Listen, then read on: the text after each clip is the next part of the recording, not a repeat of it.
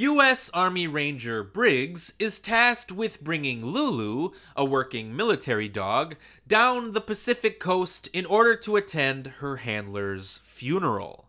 Along the way, Briggs has to come to terms with his post-traumatic stress, as well as his difficulty with making emotional connections. Now, Dog is a really simple movie that plays out exactly the way you'd expect it to. Channing Tatum goes on a road trip with a dog, and though the two are initially uncomfortable with one another, they eventually come to love each other. Yet, despite its simplicity, Dog is still a nice, earnest, and heartwarming little film. Channing Tatum is effortlessly charismatic as the lead performer, but he actually does a fairly solid job as the film's co-director, too. Since I would like to see more of what Tatum has to offer as a director, I think Dog was a perfect film for him to make his directorial debut.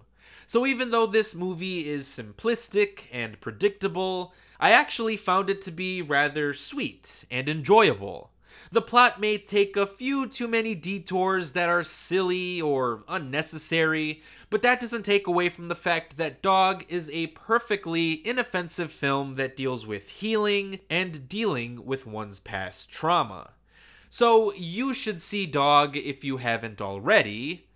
And as always, thanks for listening.